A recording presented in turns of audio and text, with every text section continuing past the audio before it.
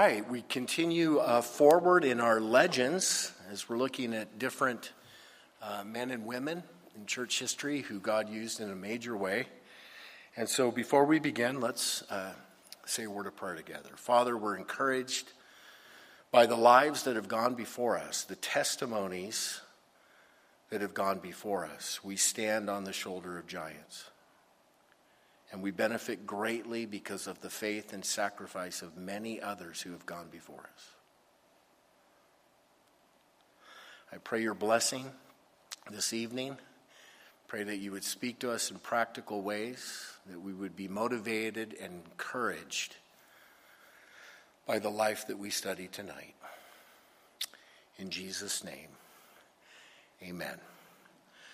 So I have the honor tonight of bringing the first story of our female legend. Tonight we get to study the amazing life of the amazing woman of God named Susanna Wesley. Now, how many of you have heard of this person, Susanna Wesley? She's got an incredible story, and God used her in a fantastic way. I was so blessed as I was studying through all the different chapters of her life. Quick facts. She was born in 1669 and she died in 1742 at the age of 73. She was an English woman, born in England, raised in England, lived in England her whole life. She was born in London. She spent most of her time in this little village called Epworth in Lincolnshire in northern England. Her husband's name was Samuel Wesley. Of course, she is known for her two sons. She's the mother of John and Charles Wesley. Now, you've heard those names. And she is oftentimes referred to in history as the mother of Methodism, the mother of the Methodist denomination. So the geographical setting for her life, she grew up in England. She was born here in London. She would eventually spend most of her life way up here, this real countryside portion of England, this place called Epworth. And if you go there today, it'll look something like that. It's this beautiful, quaint little village. Right there, they have St. Andrew's Parish, which is where Samuel Wesley preached. Their rectory is located there. This is where Susanna lived. This is where John and Charles grew up. In fact, it's sort of a mecca for Methodists. Pilgrims will come from all over the world to visit Epworth and walk through those different areas. So I want you to understand some church background if you're going to understand her life. For a little over 1,000 years, beginning in the 4th century, there was basically one church. It was the Roman Catholic Church. That was the church that was in charge in England and really most of Europe, Western Europe. One church for about 1,200 years. The Roman Catholic Church, one Bible, the Latin Vulgate. Right about 1517, October 31st, that's when Martin Luther nails his 95 Theses to the church door. And that began the Reformation. And of course, Martin Luther, Daniel spoke about him a couple weeks ago. He stood on the shoulders of John Wycliffe, who I talked about, Jan Hus. But it kicked off this Reformation, and it gave everybody two churches now to choose from. The Catholic Church and the Protestant Church. Well, in the 16th century, the official state church of England was established.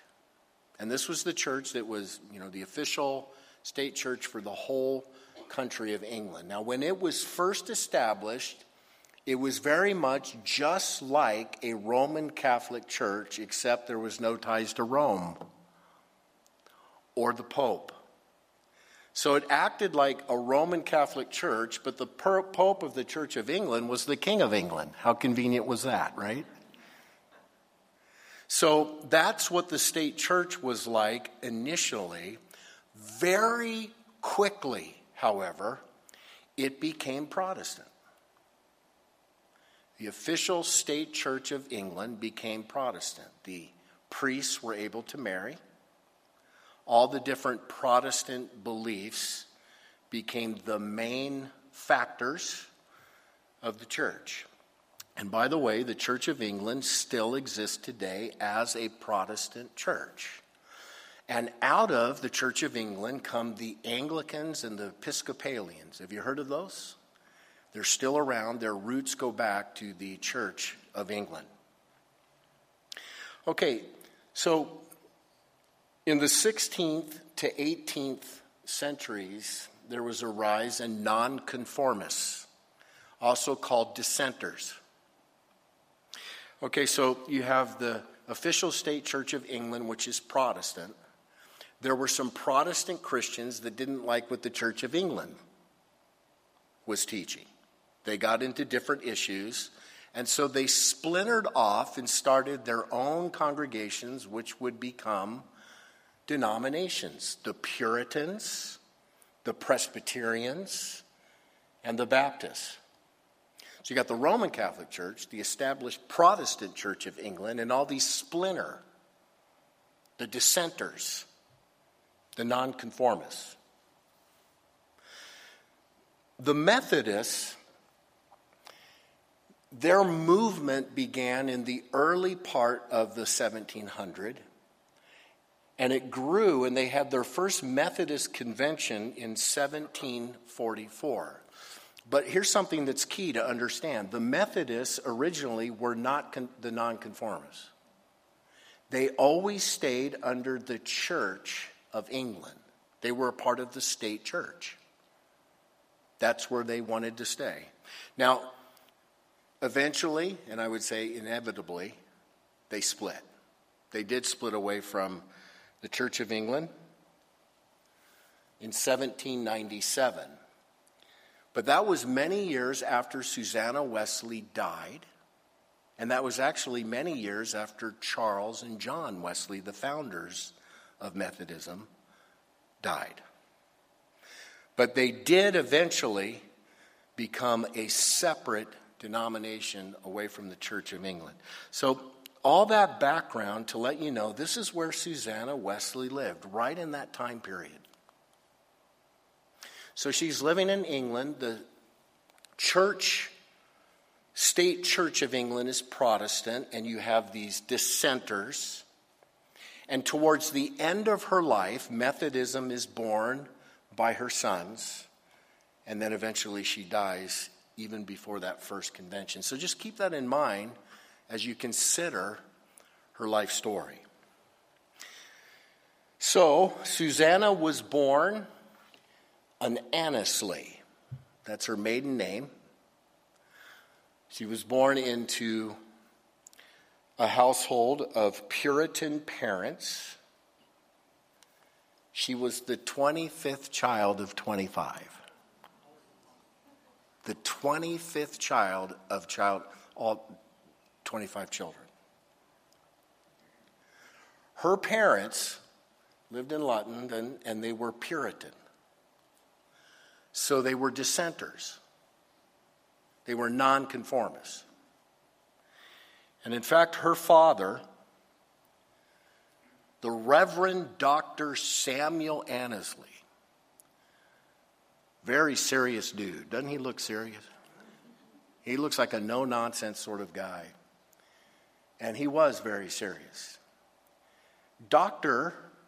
Samuel Annesley began the Church of England. He was an Anglican ordained priest. But he ran into problems with that church, got into some disagreements, began teaching different things, so he was kicked out of the Church of England. So he leaves the Church of England and he starts a church, a nonconformist church, Puritans and Presbyterians, right down the street, and pretty soon he's got hundreds of people coming to his church. So this guy's a big-time dissenter. He's one of the major voices for the dissenting movement. Some called him the St. Paul of the dissenter movement. Well, this guy had some amazing people that were a part of his church. Some of the greatest Puritan writers were a part of his church. Richard Baxter, John Owen, and Thomas Manton. So they were a part of his church. They spent a lot of time over at his house. They would talk theology. They would talk about the Church of England, the pros and the cons and all of that. There was also a man that went to his church who was named Daniel Defoe, who would later go on to write that book, Robinson Crusoe. So he had really heavy hitter intellectuals as a part of his church and as a part of his friendship. Little Susanna Annesley grew up in that environment. He grew up meeting the best thinkers, hearing them debate the theology. Also, her father being a pastor, he would have had lots of books. She read all of the different theological books. She did a whole bunch of studies. She was never formally educated. Her education was informal, but she was absolutely brilliant. She grasped language. She grasped theology. It was said later that she knew theology better than most pastors as a little girl. In the Annesley home, private, personal, religious devotion was required. Everyone in the family was expected to spend alone time with God, read the scriptures for themselves, pray, and she was absolutely dedicated in that, even as a young girl. Looking back on her life, she would write, "I will tell you what rule I observed when I was young and too much addicted to childish diversions, which was this: never to spend more time in mere recreation in one day than I spent in private religious devotions." So as a little girl, she decided that she would spend more time reading the Bible than looking at Facebook or spending time on Netflix or playing with dolls, or whatever the case. So at the youngest of ages, she became deeply committed in her alone times with God. And this would continue for the rest of her life. Now, because of this upbringing, she became a fiercely stubborn, independent thinker. Among the Puritans and the dissenters, they said, look, you read your Bible, you study, you pray, and let your conscience and conviction be the arbiter of the decisions that you're going to make. So she became very independent in her thinking. So much so, I had no idea about this, about her. At the age of 12, she decided to join the Church of England. Her dad's a dissenter. He's a pastor of one of the Presbyterian congregations. He's a leading thinker. And at the age of 12, she comes to Dad and said, "Dad, I want to join the state Church of England." And to his great credit, he let her. She had studied. She had heard all the arguments in their parlor that were for the Church of England and that were against the Church of England. And in her young mind, she felt the Holy Spirit, the Lord, tell her to be a part of the Church of England. In her mind, the idea of a national church that brought unity was a bigger factor. So she joined the church.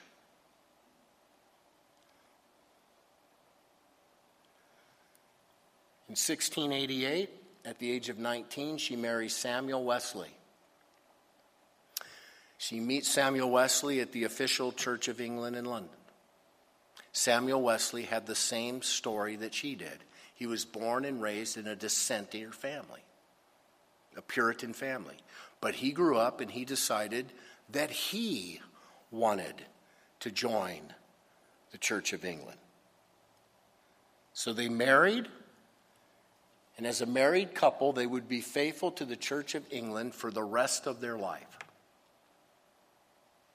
Samuel Wesley would become an ordained priest, Anglican priest. He would serve the Church of England. He'd be moved around in different spots in England. But eventually he was sent permanently to that place called Epworth. And that's how they got to Epworth. Susanna follows her husband. He's the rector in Epworth, and they'll be there for most of their life. There's a picture of the St. Andrew's Parish. It's still there today. It's been restored, of course, but that is where Samuel Wesley preached for most of his life. Being the rector, they were given a rectory. They were given a house. The church provided the Wesley family with a house. They were also given servants, hired help that would help them with some of the domestic chores and some of the different things that they had to deal with, maintenance and all of that. So that was a pretty good deal. They got a house. They got some help. Now they had to continue to find sources of income, other ways to supplement their income. But they lived there in that house. Together, they had 19 children. They lost 9 of them. Imagine that. 10 of their children survived infancy. Of the 10 that survived, John Wesley was born on June 28, 1703. And then his younger brother Charles, born on December 18, 1707. So Susanna Wesley had a very difficult life. She struggled in many different kinds of ways. First of all, can you imagine losing 9 kids? 2 sets of twins they lost. One of their infants, I can't remember if it was a daughter or a son, was accidentally smothered to death under a blanket under the care of a midwife. Total accident, but lost a child that way.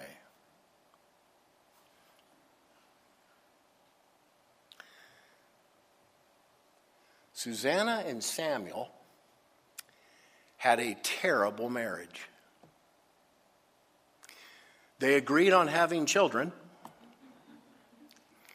They agreed on their loyalty to the Church of England, but that's about all they agreed on. Susanna and Samuel fought. They disagreed politically. They disagreed on finances. They disagreed on administration in the church. They had all these different really bad quarrels. On one occasion during their marriage, there was a dispute in England over who should be the rightful king. Now, I don't know all the details of this. One king wanted to be king, another king wanted to be king. King James II was forced into exile. King William and Queen Mary took over. Susanna was loyal to King James. Samuel was loyal to King William and Queen Mary, and they fought over that. And as the story goes, one night Samuel was praying for King William, and she refused to say amen. refused to say amen. Samuel's response was, "You and I must part, for if we have two kings, we have two beds." He left her for a year, took off. I wonder how that couple would do in the age of Trump, Biden. They split over that. He left her for a year with all the kids in the rectory to take care of all the finances and all of the administration. This would happen frequently throughout their entire marriage. He'd leave her. He'd take off. He'd leave her all by herself. She was essentially a single mom for most of her marriage. Now, the other thing about Samuel was he was a terrible provider. He was terrible with finances. He got into a lot of debt. He was one of these guys who would try all of these different things, get into a bunch of debt, and always have some wild scheme. So there are several months where he had to spend a whole lot of time, several months, in jail because he couldn't pay back a debt until some family member would come along and buy him out of debt. So he was a terrible provider. And under his stewardship, their family struggled a lot. In fact, when Samuel dies, she has to leave the rectory because the rector's dead, and they got to move in the new rector for that. He left his wife with a load of debt, so much that she had to sell off more than half of her furnishings to pay the debt. So it was a very, very difficult marriage, and there was a lot of trouble. Now, I say that this house was a blessing. So they were able to live in this famous rectory, still there. When Samuel had left for that year, when they got in that political fight, towards the end of that year, their house almost completely burned down. And in fact, one of their daughters almost died. So Samuel comes back. That's how he came back home, to rebuild the house and to move back in. And then a few years later, on February 9th, 1709, they had another fire. And this one burned the entire house down. Everyone got out of the house. When they got out to the front yard, who are we missing? They were missing 5-year-old John Wesley. Couldn't find him. At the last minute, little 5-year-old John Wesley looks out of the window from the upper room. A human ladder is formed, and they're able to get John Wesley out of the house. They saved his life. He almost died at the age of 5. John Wesley never forgot that, and for the rest of his life, he would often refer to himself as the brand that was snatched out of the fire. So the house burned down again. Samuel has it rebuilt. This time he'll use brick. He goes into more debt. So they're living in an unsafe house. And then in 1716, December to January 1717, they experienced what was called the Epworth Rectory haunting, also known as the Wesley poltergeist. It is said from all the different members of the family, including Susanna, that the house was plagued by a series of regularly occurring loud noises and knockings, claimed to be caused by a ghost. Wesley's 4th eldest daughter, Hetty, nicknamed the spirit Old Jeffrey, who is said to have made his presence known to all on Christmas Day. So for 2 months, they battled a demon in that house. So it's burning down. Demons are causing problems. It was a big-time struggle for her. And that's where she lived for most of her life. And can you imagine what happened under that roof for most of her life? Living essentially as a single mom with no support from a husband. Hardly any finances to speak of. There she is, caring for 10 children while losing 9 of them. This was the life that she had to live. So, there are some incredible qualities that come from Susanna Wesley. First of all, her spiritual devotion. As I said, she never lost her faith her entire life. She continued to grow in her Christian walk. She was personally devoted to meeting with God every day for at least an hour for her whole life. She was also known for her organization. And she was extremely methodical. She ran a tight ship. You'd have to with 10 kids, don't you think? Running around the house. So she came up with a schedule. She came up with rules. She came up with requirements for the whole family. And everyone was to abide by these. Susanna's house rules. I'm not going to give you a bunch of them, just a few. One of her rules was no child was to be given a thing because he cried for it. If you cried for it, you didn't get it. If a child wanted to cry, cry softly in her house. No eating and drinking between meals, period. Except when you're sick. I wonder how many kids pretended to be sick. Sleeping was regulated. When very small, a child was given 3 hours in the morning and 3 in the afternoon. This was shortened until no sleeping was allowed during the daytime. Punctually, the little ones were laid in the cradle and rocked to sleep. At 7 p.m., each child was put to bed. At 8 p.m., she left the room. She never allowed herself to sit by the bed until the child sleeps. The little ones had their own tables near the main table.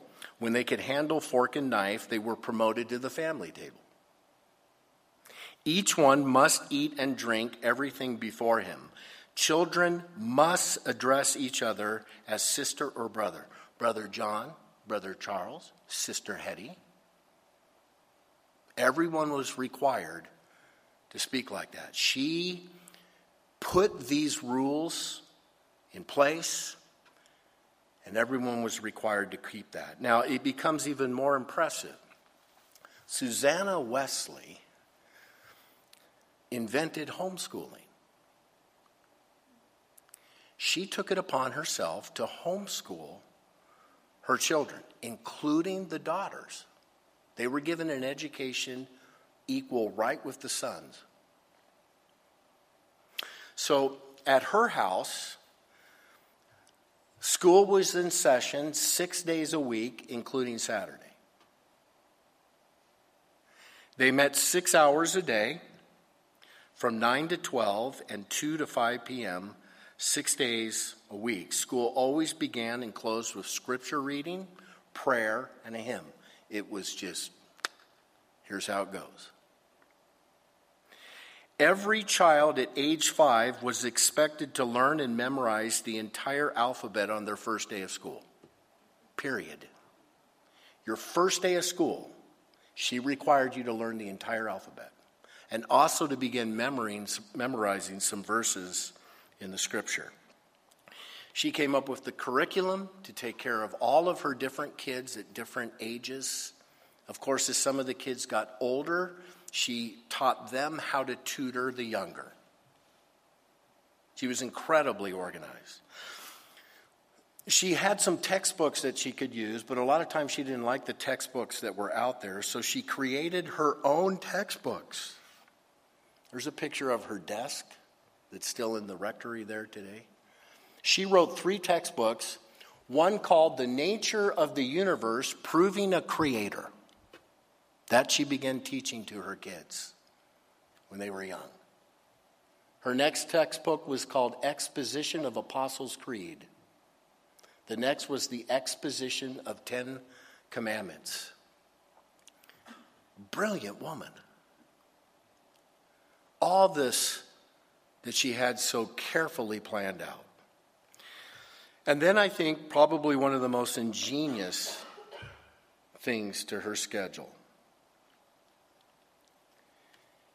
Every day, without exception, except on Sunday, she scheduled 1 hour of one-on-one time with each one of her kids.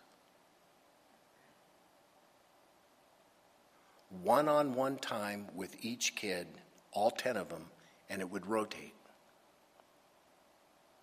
And in that one-on-one time, that 1 hour time with mom, she would teach the child the Bible, how to pray, all about theology, all of these different things. That's a famous little pendant, Mrs. Susanna Wesley teaching her son John. John Wesley would grow up to say, I learned more about Christianity from my mother than from all the theologians in England. I think that's so beautiful that she would spend that time. And then, of course, she never, without exception, skipped her own private time. In all that was going on in their household, she always found time to spend time with the Lord, to continue to read, to continue to pray, to continue to push herself in spiritual growth. And there's even a legend, and we don't know how true this is, but I suspect it probably was. She had an apron that she would wear. And when she needed private time and all the kids are running around, she'd take that apron off and she'd drape it over her head. And that was a signal to all the kids, Mommy's praying, stay away. And she would hide under this prayer apron and there spend time with the Lord. I don't know how she did it. She was a spreadsheeter before there were Excel spreadsheet programs, don't you think? Can you imagine how incredibly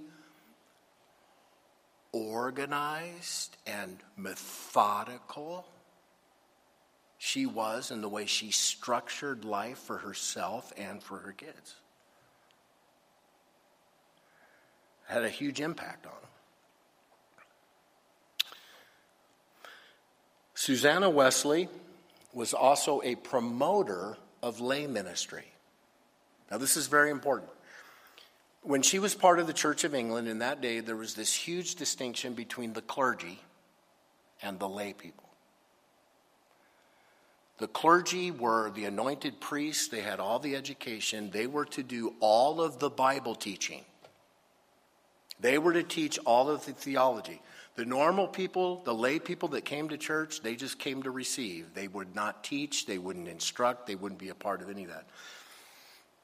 Susanna didn't like that. She liked to give power to lay people.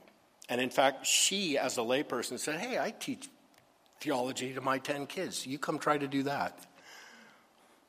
And she had a lot of belief in this idea that just the normal people in the church that aren't the ordained, they're not the paid professionals, God can use them. And she lived that way in many respects. So there's something really funny that happens in 1712.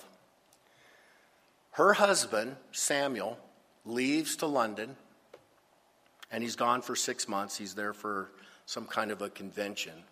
Now, usually when Samuel left, he had an assistant pastor, known as a curate back then, who would fill in for him and do all the preaching, the ordained clergy guy. And in this case, in 1712, when she left, there was an assistant pastor there, and his name was Inman. And he was a lousy teacher. He was a terrible preacher. Nobody wanted to listen to him. So the Sunday morning services were like just collapsing because nobody wanted to be there. Well, Susanna became very concerned. She was worried that her kids weren't getting enough spiritual food. So on Sunday after church, around her kitchen table, she began a little Bible study with just her kids, the maidservants. And before long, word spread. Neighbors started showing up. And before long, her parlor was filled with 200 members of the congregation. They weren't going to Sunday morning anymore. They were going to Susanna Wesley's parlor, where she was just taking them methodically through little Bible study lessons and prayer and all of that. Well, Inman, do you think he liked that? Oh, no. Nobody was coming to his services. They were all going to Susanna's kitchen. So he writes a letter to Samuel, who's in London. Do you know what your wife's doing here? Samuel gets a letter, and he writes a letter to Susanna and says, honey, you got to stop this. This isn't good. This does not look right. You shouldn't do that. So she writes a letter back to her husband, and it's famous for these words that she writes. I love it. If you do, after all, think fit to dissolve this assembly, do not tell me that you desire me to do it, for that will not satisfy my conscience. But send me your positive command in such full and express terms as may absolve me from all guilt and punishment for neglecting this opportunity of doing good, when you and I shall appear before the great and awful tribunal of our Lord Jesus Christ. That is called dropping the mic right there. If you're going to tell me to stop this assembly,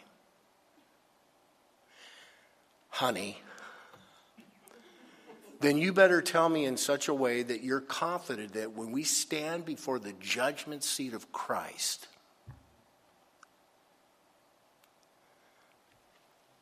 I won't be condemned. Samuel let her continue. And she continued with those meetings until he returned home and he took over his duties preaching on Sunday morning. He returned to a church that doubled, even tripled in size in his absence. Because of the great leader she was, the great lay leader and teacher in Bible study she was. John and Charles sat around that kitchen during that time. John was 9. Charles was 7. And they watched mommy work like that. And it had a profound effect on them. Now, she was also one who would promote lots of people getting involved in it. It was really from her idea that all of these small group Bible studies would begin. And every small group didn't have to have an anointed priest. You could have a lay leader.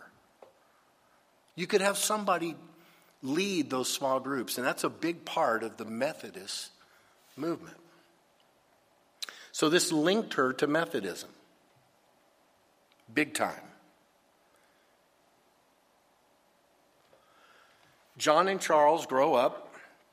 They go to Oxford. When they're at Oxford, John becomes like a leader. He becomes like one of an assistant professors because he's much older than Charles. When Charles gets there, they're attending that Sunday morning church service, but Charles is not getting everything that he wants there, so he begins to ask fellow students to meet with him regularly on the weeknights, and they sit around the kitchen table. And they sing hymns, and they pray, and they study the Bible together. It grows. John Wesley joins it, and it grows. So 5-6 nights a week, in addition to Sunday morning. They'd still go to the Sunday morning service. They'd have these small group meetings.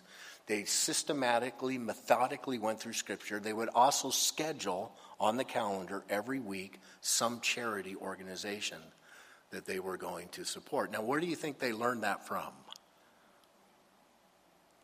Mom. Well, a lot of people at Oxford thought they were being too spiritual, and they sort of would insult them. They called Charles Wesley's club the Holy Club. So you're one of those holier than thous, right? And they eventually insulted them by calling them the Methodists. That insult stuck. That would be the label for their movement. So years later, I'm passing a lot of time. Years later, John and Charles meet George Whitefield, who's an incredible man of God, a great evangelist. They're all under the Church of England, okay? But they get this feeling like the Church of England doesn't reach out to the poor community. So George Whitefield starts preaching in the poor mining communities around England. And these miners who would never go to this official state church are coming out, they're covered in soot, and they're listening to George preach open air, and they're getting saved by the hundreds. John and Charles began to do that exact same ministry. And as a result of that, all of these Methodist societies start appearing all over England. Now remember, this is all under the Church of England. It all belongs. It's under their umbrella. It's the places where there is no Church of England. So they have these Methodist societies. It's growing all over the place. So they have their first convention, and they determined that many of the societies are getting a little bit too big, so they need to be divided. They systematically divided the societies into bands and then into classes. Always organizing. Always making sure that there was small groups. Where did they get that from? Mom. They made sure that in all their little classes, in all their societies, in all their bands, lay people, they could do it. They got that from Mom. John begins to plant schools all over England to educate poor people. They have the letters of him writing his mom, "Mom, help. How would you establish this school?" And John and Charles would spend the rest of their lives doing this. John Wesley would preach 40,000 sermons. Some suggest that he rode over 250,000 miles on horseback in the course of his life. He preached several times a day and wrote or edited around 400 publications. His brother Charles was the hymn writer. He did a little preaching too, but he was mostly known for his hymns.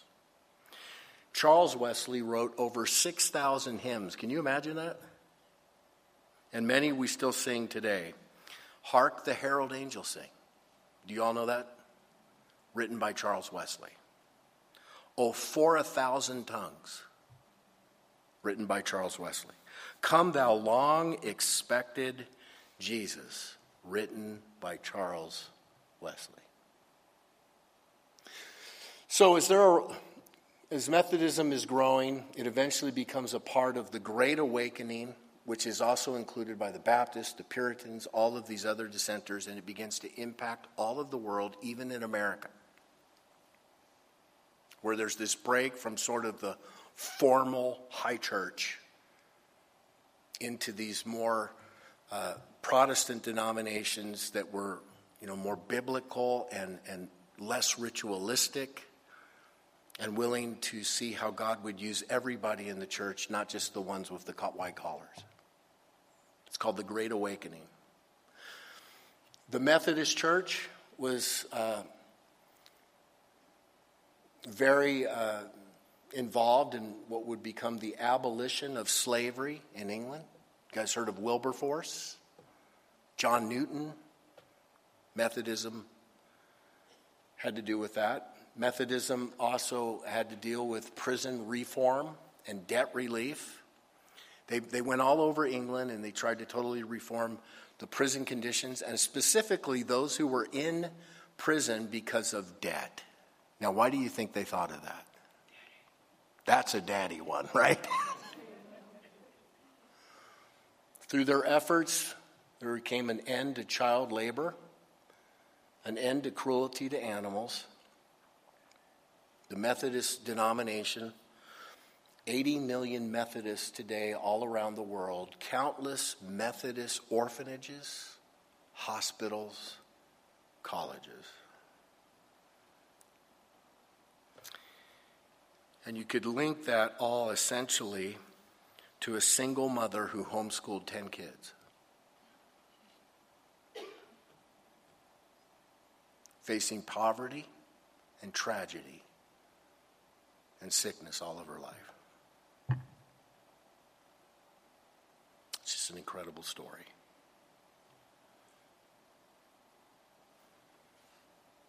She was spiritually devoted, organized, methodical, promoter of lay ministry. You see her obvious link to Methodism. And here's another great quality for her. She was just an incredible mom. She was an incredible mom. All of her kids loved her. They would write to mom. There's letters from Charles to mom, John to mom, the daughters to mom. They asked her about everything. And she gave great counsel. Her husband dies. She's kicked out of the rectory. She has no place to live. She's homeless. She has to sell more than half the furnishings, as I mentioned. She finds a home with all of her kids. Their houses are open. Mom comes. She's well taken care of. At the end of her life, she falls sick. She grows ill. She's in and out of conscience. She's surrounded by her living children at the end of her life. According to the record, she awoke 12 hours before her death and declared, "My dear Savior, are you come to help me in my extremity at last?" And as Susanna had requested, her children, to whom she had devoted so much of her time, energy, and love, sang a psalm of praise to God at her death, and she passed.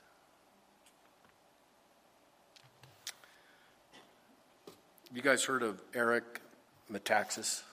Heard of these? He wrote this book called 7 Women, Great Women, and the Secret of Their Greatness. One of the women he chose was Susanna Wesley. And I got a lot of extra material from his chapter. And I love how he sums up her life. Anyone believing that the life of a woman dedicated to her family must be less than optimal cannot know the story of Susanna Wesley. Despite poverty, illness, a difficult marriage, and heartbreak in endless forms, she used her intellect, creativity, time, energies, and will in such a way that can hardly be reckoned. The world in which we live owes much of the goodness in it to her life. When I think of Susanna Wesley, I think of the noble woman of Proverbs chapter 31. I think of that verse. Her children rise up and call her blessed. Her husband also, by the way, he did call her blessed. And he praises her. Many daughters have done well, but you excel them all. Her children rise. Her actual children rose up and called her blessed. But I also think all of her spiritual children, all of the people that were impacted through the life of her children. She was a great woman. There are many lessons that I would get from Susanna Wesley. Number one, parenting. Being a mommy. Being a daddy. Big time important, wouldn't you say? Big time important. The influence that you can have on kids. The spiritual influence that you can have on kids. I would also think of the lesson from Susanna Wesley, her commitment to her personal walk with God. I just found that so beautiful. No matter how busy she got, she always made time to spend time with the Lord, and that had such a huge impact in her life. And then I also think of her life. I think of this incredible thing. I think that truly marvelous and beautiful things can happen right in the mess of life. Right in the mess of life. When I think of Susanna Wesley, I kind of think of that lady. I mean, I don't know how she held it all together. And I'm sure there were days she's pulling her hair out.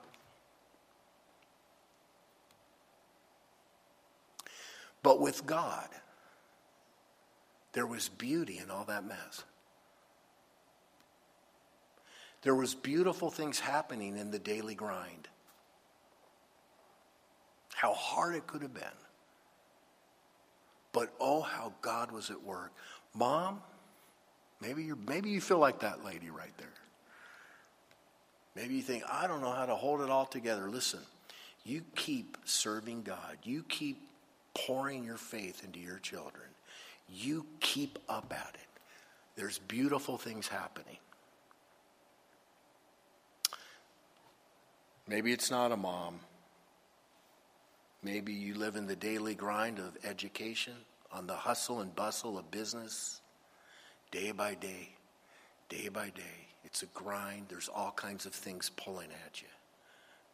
And sometimes you think, oh, what kind of life do I have? With God, there's beauty in the mess. God is always doing beautiful things in the grind of life through his people. So you remember that. You remember that. You keep being that man of God, that woman of God in the daily grind. Amen? Let's close.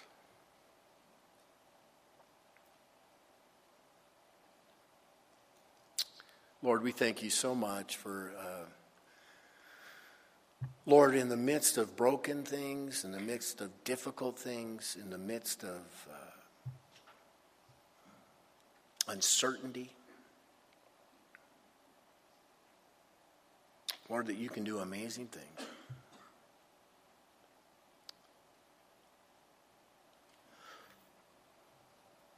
We thank you for Susanna Wesley. We thank you for her great testimony that she leaves behind. How encouraging it is. Lord, I'd like to pray for all of us parents here tonight, no matter how old our kids are, no matter what's happened in the past.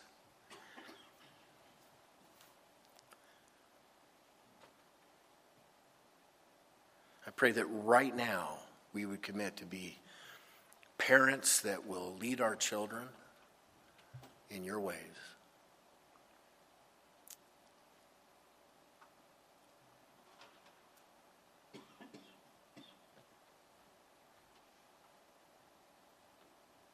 Father, I pray for beautiful families, beautiful children, beautiful marriages.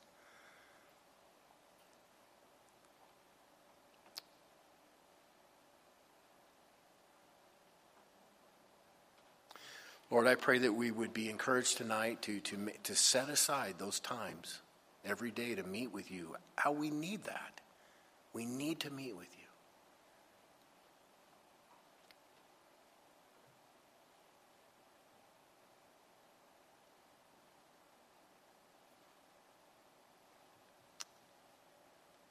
Lord, I also pray that, like Susanna did, would be those who serve you in whatever capacity you've called us, whether we are ordained pastors or not. Use your people in wonderful ways, I pray.